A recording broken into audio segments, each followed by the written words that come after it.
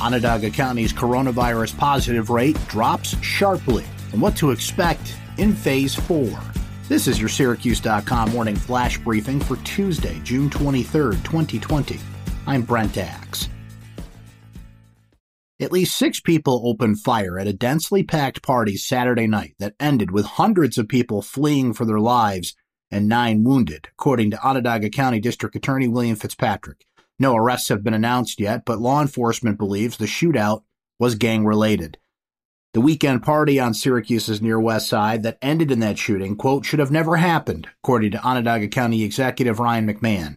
The annual gathering, known as Rye Day, featured a DJ and drew several hundred people. As the event was wrapping up at about 9 p.m. Saturday, dozens of gunshots rang out. 9 people were shot, including a 17-year-old boy who was in critical condition after being shot in the head. It appears the nonprofit Near West Side Initiative gave a last-minute approval for the event and allowed the use of an outdoor space it controls. The group is investigating how the approval occurred. Said McMahon, quote, the event never should have happened with that many people. That is something that you can't do during a pandemic. He noted that several new cases of the coronavirus picked up in the community at large in recent weeks have been among younger people in social situations. Getting so many people together at a party cannot happen right now. Onondaga County's rate of positive coronavirus tests has dropped sharply from earlier in the crisis, and that's welcome news, according to McMahon. Over the last 3 days, the county's positive rate has been a bit under 1%. Over the last 24 hours, it was 0.7%.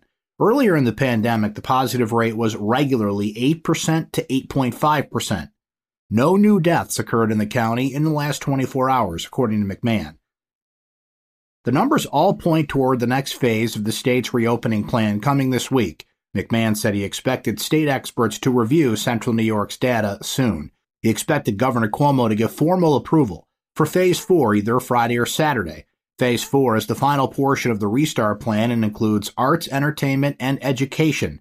McMahon said he expects gyms to be allowed in Phase 4. Movie theaters, the Everson Museum, and the Museum of Science and Technology are likely to return as well. He was unsure whether Destiny USA would be allowed to return and said he remains frustrated that it has not been allowed to reopen yet.